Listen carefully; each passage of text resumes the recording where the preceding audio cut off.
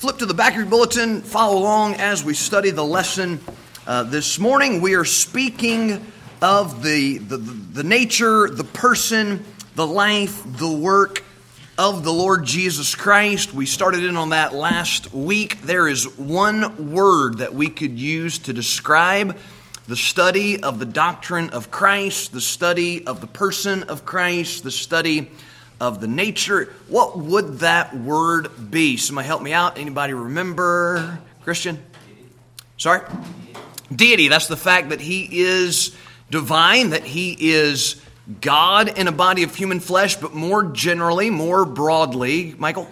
Christology, okay? Christology. We're studying what we believe about Jesus Christ. Here's our summary statement, top of the sheet there. We believe the Lord Jesus Christ to be God, manifest in the flesh, virgin born, without sin, crucified, risen, coming again to receive His church, then returning to establish His kingdom. We don't believe that just because we're Baptists. We don't believe that because that's what Brother James wrote down in the doctrinal statement. We believe that because that's what the Bible teaches about who Jesus is. Jesus is not who we think Him to be. Jesus is not who we want Him to be. Jesus is not who the world imagines Him to be. Jesus is who He revealed Himself to be in the Scripture. God gave us a Bible so we could know Him, and He is who He says He is in His Word. Now, last week we started on that first statement. We believe the Lord Jesus Christ to be God, manifest in the flesh. And we emphasized the fact that Jesus Christ is God. Not just a prophet, not just a religious leader, not another man. He was divine. The Jehovah's Witnesses deny the deity of Christ. Many cultish groups deny the deity of Jesus Christ. Modernists and liberals deny the deity of Jesus Christ. But you can't read the Bible honestly and come away with any other idea than the fact that Jesus Christ is God. It's not enough just to hear me say that. It's not enough just to know that intellectually. My question for you is, can you go to the Bible and establish and prove and articulate the deity of Jesus Christ? You need to be able to do that in order to witness to people. You need to be able to do that in order to make sure that you're not drawn away or drawn aside or fall into some type of false doctrine or false teaching. You've got to have your heart and mind established in the deity of Christ and where it comes from in the Bible. And this morning we're going to shift our focus and turn from the deity of Christ to the humanity of Christ. And we'll start with the same verses that we started with last time. Go with me to 1 Timothy chapter 3 and verse number 16. 1 Timothy chapter 3 and verse number 16 is our first passage, and it says, without controversy, 1 Timothy 3:16, and without controversy, great is the mystery of godliness. God was manifest in the flesh. That's an incredible mystery. That the Creator became a man. That the God of heaven walked this earth. That God Almighty was born as a baby in Bethlehem's manger and experienced everything that goes along with humanity. God was manifest in the flesh. But this morning we emphasize the second part of that. God was manifest in the flesh. Jesus Christ was 100% God, but Jesus Christ was 100% man. All wrapped up in one at the same time. His deity, let me say it this way. His humanity in no way diminished from His deity. The fact that He was man didn't make Him any less God. But His deity in no way diminished from His humanity. The fact that He was God made Him no less man. Jesus Christ lived on the earth in a human body, much like the one that you're living in. He experienced everything that goes along with life on the earth as a human being. God was manifest in the flesh. We'll get to some applications of this and what it means to us at the end of the lesson, but just try to let your mind focus on that for a minute. God became a man. He entered the world as a human being. We believe that Jesus Christ was God, but not just was he God, floating around as a spirit being on the earth. No, he was manifest. Think about that word, man-ifest.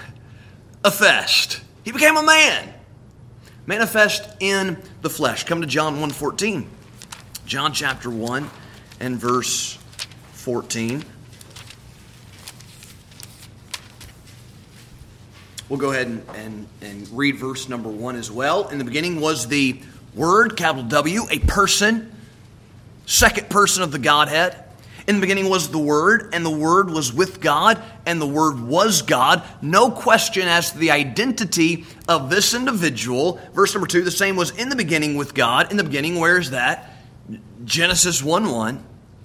So in the beginning, God created the heaven and the earth. Who was that? According to John 1, verses 1 through 3, that was the Word, that is Jesus Christ. He was in the beginning. He was with God. He is God. He made all things. And then verse number 14 says, and the Word, same individual, and the Word was made flesh and dwelt among us. And we beheld His glory, the glory as of the only begotten of the Father, full of grace and truth. Can you imagine being alive on the earth with Jesus Christ walking the earth? Can you imagine being in the presence of one who created all things, but then entered the world as a man? We beheld His glory, John said. He dwelt among us, John said. That's the humanity of Jesus Christ. We've got to move quickly. Colossians chapter 2. Colossians chapter number 2 and verse number 9. Colossians chapter 2 and verse number 9.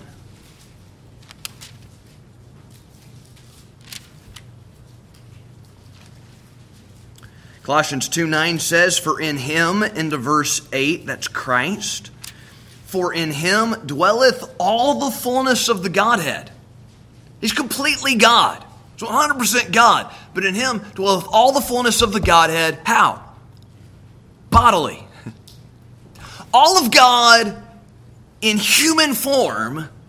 That's the nature of the person of Jesus Christ. So the first heading in your notes is the humanity of Christ. Last week we focused on the deity of Christ. This week we focus on the humanity of Christ. The second heading in your notes would be Jesus' human experience. Jesus' human experience. Once again, he experienced every aspect of humanity. He learned what it was like to be a man. And we'll just move quickly through some examples of this. Let's turn to Luke chapter number 2. Luke chapter number 2 and verse 40. Luke chapter 2.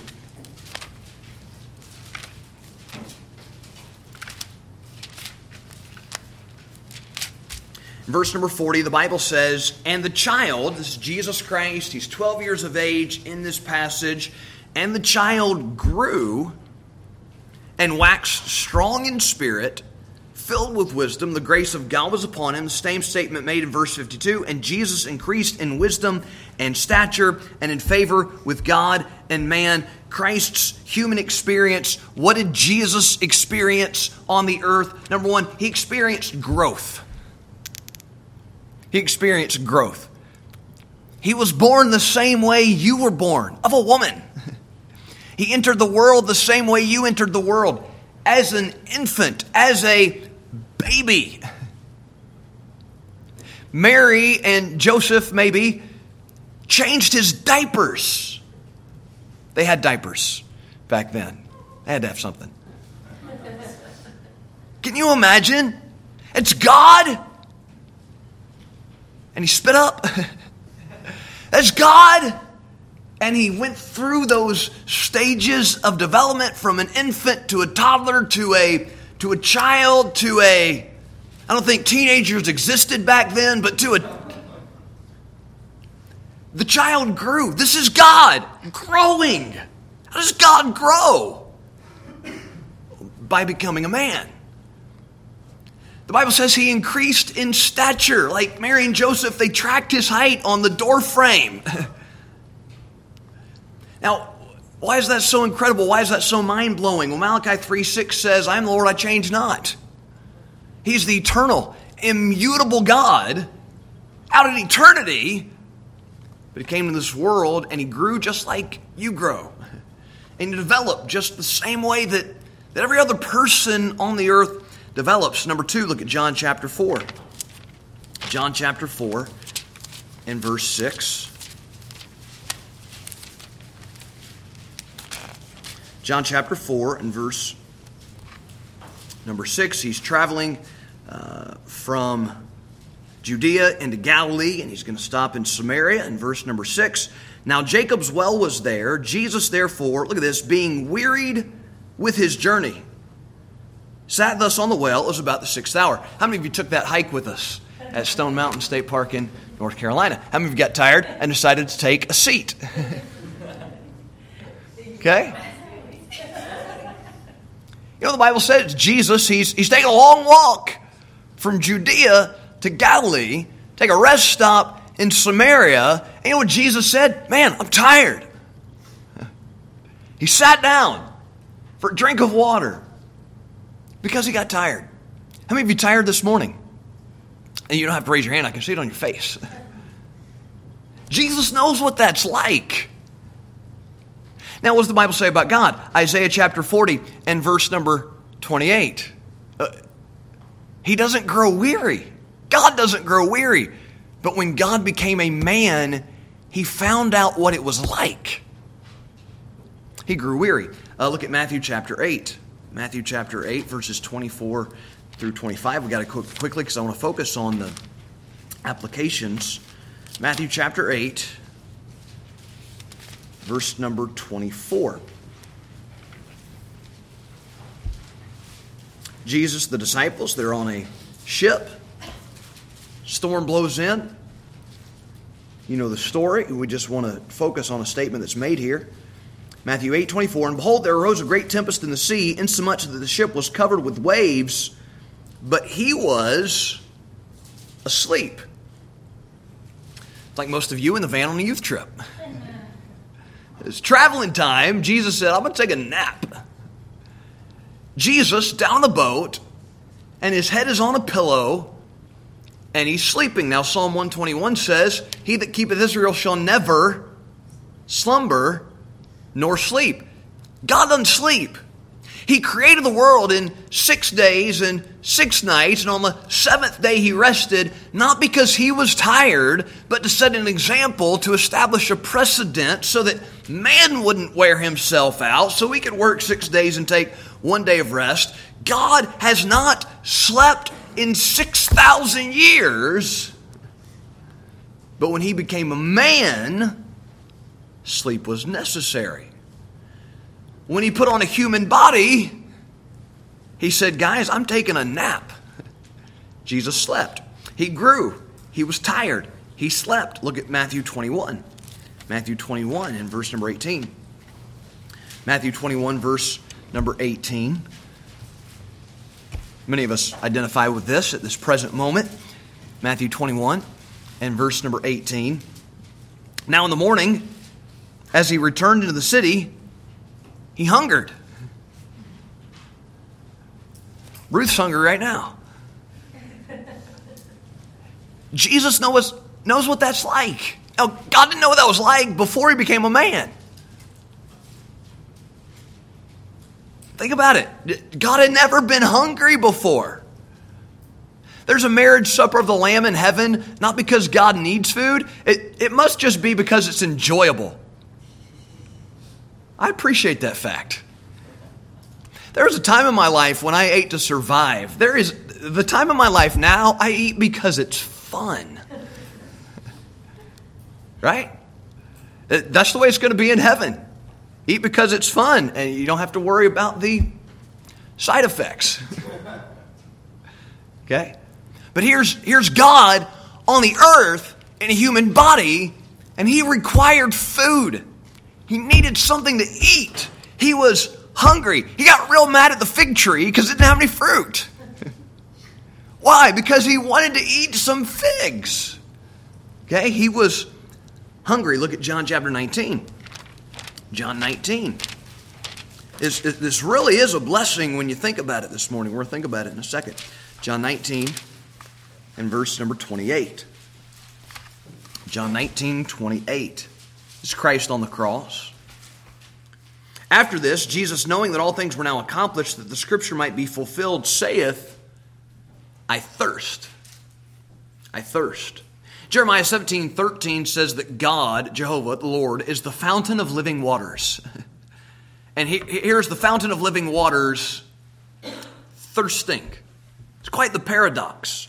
Jesus' human experience, he grew, he was tired, he slept, he was hungry, he was thirsty. Even more than that, look at Hebrews chapter 4. Hebrews chapter number 4 and verse 15. Hebrews 4 and verse number 15. The Bible says, For we have not an high priest which cannot be touched with the feeling of our infirmities, but was in all points tempted, like as we are, yet without sin.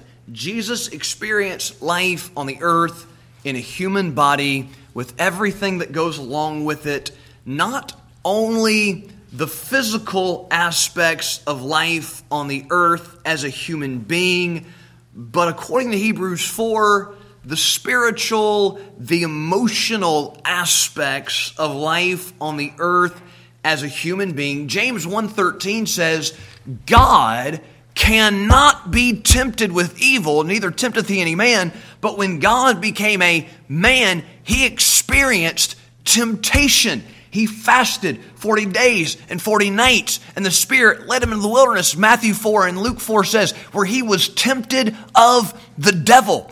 If you've ever been tempted, you have. You're going to be tempted today, going to be tempted tomorrow, going to face temptation this week. It's going to be a fact of life the rest of your life on the earth. But when you walk into temptation, you're walking somewhere Jesus has been. He knows what it's like. He can deliver you from temptation because he's been in temptation himself and come out victorious. He can help you when you're tempted because he himself has been tempted. And Hebrews 4:15 says, yet without sin.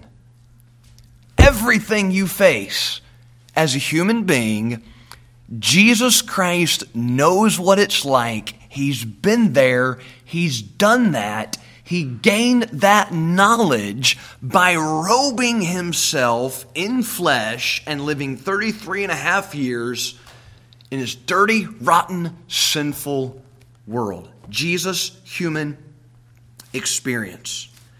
The third heading in your notes is going to be the purpose of his humanity. The purpose of his humanity. We'll go to the references. I'll give you the subpoints as we make our way through. Philippians chapter 2, verse number 5. This should be very familiar. Philippians chapter 2 and verse 5. You're following along in our memory program for the church for the year. Philippians 2, verse number 5. The purpose, the outcome, the results, the blessings of the fact that God became a man. Why did he do that? What was accomplished because he did that? Philippians chapter 2 and verse 5, the Bible says, let this mind be in you, which was also in Christ Jesus, who, being in the form of God, thought it not robbery to be equal with God. Okay, so he was in the form of God. He was absolutely God. He was 100% divine. No question about it. No doubt about it. He was very clear in his claim to deity, and he thought it not robbery to be equal with God. He wasn't taking something that didn't belong to him when he took a divine title to himself. When he called himself the Son of God, he was not blaspheming because he is in every way equal to his Father, though he subjected himself. Subjection does not equal inferiority. You remember that from last week. So Jesus Christ, he's in the form of God, but he's not robbing God of anything. He deserves it. That's who he is. Verse 7, but though he's in the form of God, though he was equal with God, but made himself of no reputation. And this is our example. This is the humility that we're supposed to demonstrate in our lives as we follow Jesus Christ, but made himself of no reputation and took upon him the form of a servant and was made in the likeness of men. So one who is equal with God, one who's in the form of God, entering the world as a servant made like unto men. Why? Verse 8, and being found in fashion as a man, he humbled himself and became obedient unto death, even the death of the cross. Why did God become a man? The primary ultimate purpose of the humanity of Jesus Christ is so that he could die on a cross for you and for me. Come to Hebrews chapter 10. You see that progression in Philippians chapter 2? He's God. It's not robbery, but he humbled himself. He was a servant. He was made like men so that he could die. He became obedient unto death. Hebrews chapter 10, verse number 1. Hebrews 10 and verse number 1. The Bible says, for the law, having a shadow of good things to come and not the very image of the things, can never with those sacrifices which they offered year by year continually make the comers thereunto perfect. For then would they not have ceased to be offered, because that the worshippers once purged should have had no more conscience of sins. But in those sacrifices there is a remembrance again made of sins every year. The point of those verses is very clear. If the sacrifice they brought to the temple, to the tabernacle, was effective in taking away their sins, they wouldn't have to bring it again and again and again and again. It was a picture, it was a type, it was a shadow, it was all leading to something else, an ultimate sacrifice that would be made by the Messiah. Verse 4, for it is not possible the blood of bulls and of goats should take away sins. Wherefore? Because that wouldn't work. That wasn't God's intent with those sacrifices. Verse 5, wherefore, when he cometh in the world, he saith, sacrifice and offering thou wouldest not, but a body hast thou prepared me. Okay, a body thou hast prepared me. There's the humanity of Jesus Christ. When the angel Gabriel came to Mary in Nazareth, in Luke chapter number 1, he said, that holy thing which shall be born of thee. Have you read that? Luke chapter 1, verse 35, the angel's announcement to the Virgin Mary. Isn't that a weird thing to say? That holy thing? Why does the Bible call Jesus a thing? It's the body that the eternal Word entered into in Mary's womb, that was brought forth and came into the world. Hebrews 10:5, a body hast thou prepared me. For what purpose? Verse 6, in burnt offerings and sacrifices for sin thou hast had no pleasure. Then said I, lo, I come, the volume of the book is written of me, to do thy will, O God. Above when he said, sacrifice and offering and burnt offerings and offering for sin thou wouldest not, neither hadst pleasure therein, which are offered by the law. Then said he, lo, I come to do thy will, O God. He taketh away the first, that he may establish the second, by the which will we are sanctified through the offering, pay close attention, through the offering of the body of Jesus Christ once for all. Blood of bulls and goats never take away sin.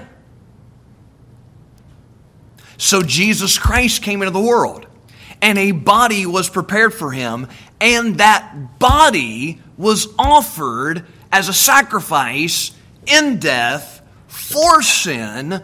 God could not make that offering had he not become a man. God can't die. He is eternal.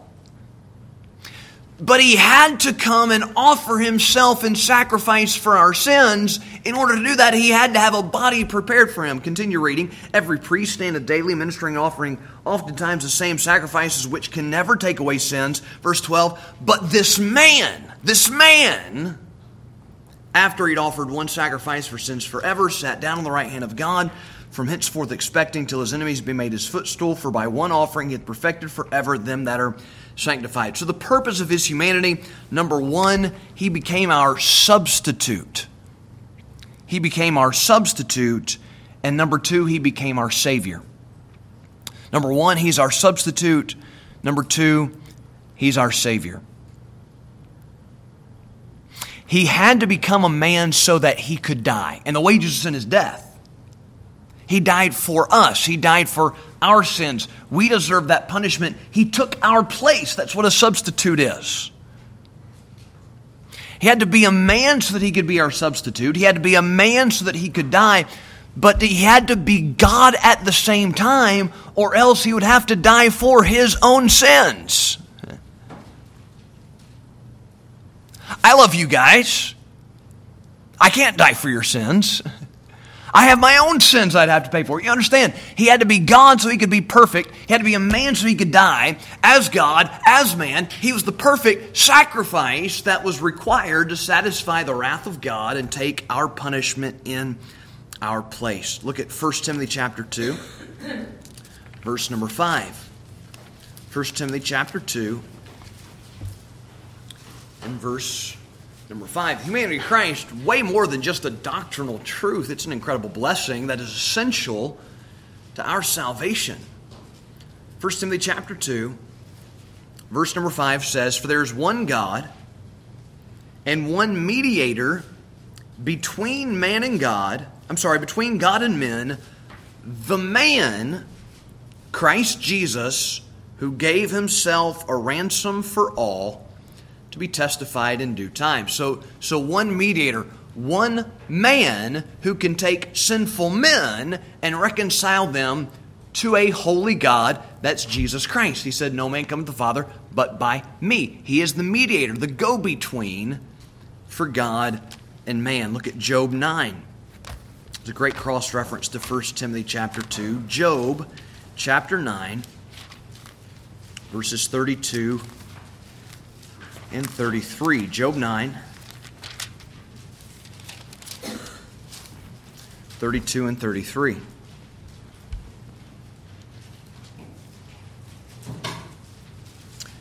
Job is speaking, and of God he says in Job 9:32, for he is not a man as I am.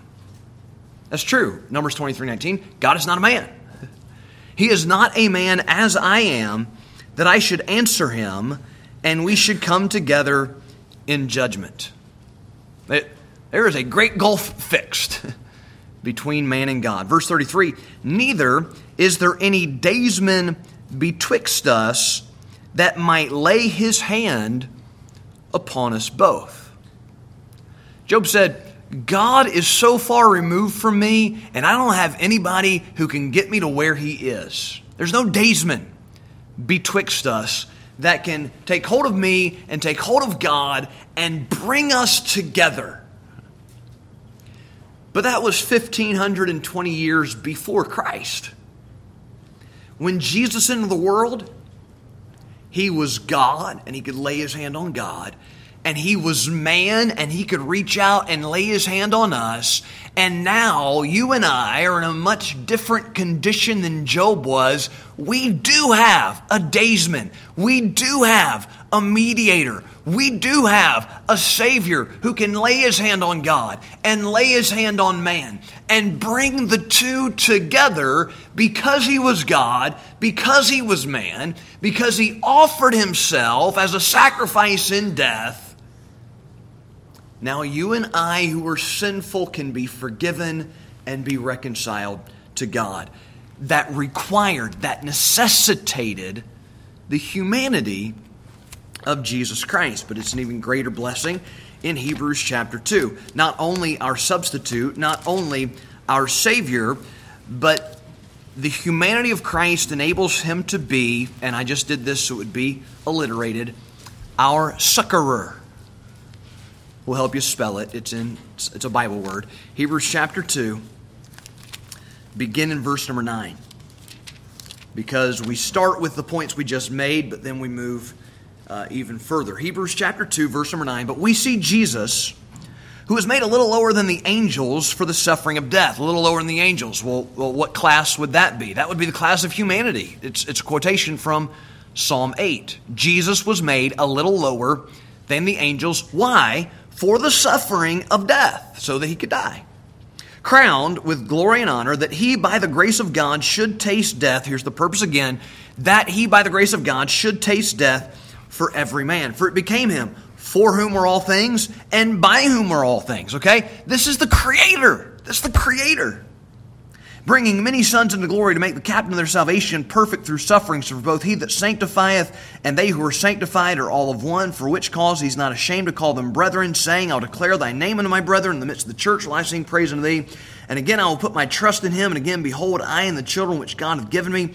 For as much then as the children are partakers of flesh and blood, okay, that's us, we are human beings, he also himself likewise took part of the same. He became a human being, that through death he might destroy him that had the power of death, that is the devil, and deliver them who through fear of death were all their lifetime subject to bondage. For verily he took not on him the nature of angels, but he took on him the seed of Abraham. Those verses reiterate the points we've just made. He became our substitute. He became our Savior. He died for our sins. He had to be a man in order to do that. But further, verse 17.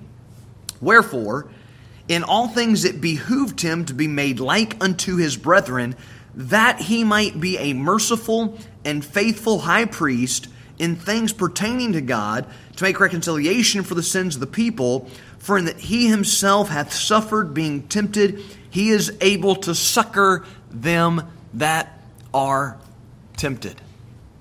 Succor, that means to help, to aid, to fly swiftly to the aid of, to run, to give help and assistance. Jesus Christ became a man. Not only did he die for our sins, he lived victoriously over sin, and he can run to our aid. He can run to our rescue. He can run to deliver us when we go through temptation. He's there to make a way of escape we might be able to bear it. Now, he had to become a man in order to be able to do that. Hebrews chapter 5, we don't have time to read it, says there are some things that he learned through his humanity. Look at chapter 4 of Hebrews, last passage. We read verse 15. We'll start this time verse 14. Hebrews 4:14. Seeing then that we have a great high priest that is passed into the heavens, Jesus the Son of God, let us hold fast our profession. For we have not an high priest which cannot be touched. That's a double negative. It equals a positive. He can be touched. We have not an high priest which cannot be touched. We do have a high priest who can be touched with a feeling of our infirmities. With a feeling of our infirmities. Do you have any infirmities? Do you have any weaknesses? Do you have any struggles? Do you have any problems? Do you have any issues? We all should wear the t-shirt. Because you do. You have problems, struggles, issues, weaknesses, infirmities. Jesus is touched with a feeling of those infirmities. He can have more than sympathy. He can have empathy. He not only does he want to help, he is able to help because he's been there. He's experienced that. He knows what it's like. Look, when you need someone to help you, when you need a shoulder to cry on, when you need a friend to come alongside and just be there, it really, really helps when the person who's giving you help and comfort has been where you've been, has experienced what you've experienced, when they can honestly say, I know what you're feeling. I know what you're going through. It's really frustrating when someone says that and they're lying and they don't know. But when Jesus says that, he's telling the truth. What problem do you have this morning? You have a Savior in heaven who can help you because he's been a human being himself. He's been tempted himself. He's experienced weakness himself. He is touched with the feeling of your infirmities. Verse 16, let us therefore come boldly. Because he's been a man, let us therefore come boldly unto the throne of grace that we may obtain mercy and find grace to help in time of need. Okay? It's important to understand Jesus was God. But it's important to understand he was a man. And it's important to understand the reason why. Without it, we could have no salvation. But with it, we've got a great high priest who's there, who can help, who knows what you're going through. So don't be afraid to go to him in your time of need. Don't be afraid to approach that throne of mercy. He's going to run swiftly to your aid. You should run swiftly to his help. Let us therefore come boldly unto the throne of grace. Humanity of Christ. It's a great doctrine and it's a great blessing. Praise the Lord. Let's pray. Father, help us, Lord, to take these truths to heart this morning. Help us to be grateful for our Savior and all that he's done for us. Lord, help us to pray what he told us to pray. Lead us not in temptation, but deliver us from evil. Thank you, Lord, for your ability to do just that. We love you. Pray that you bless the remainder of the day, remainder of the church service now. In Jesus' name, amen.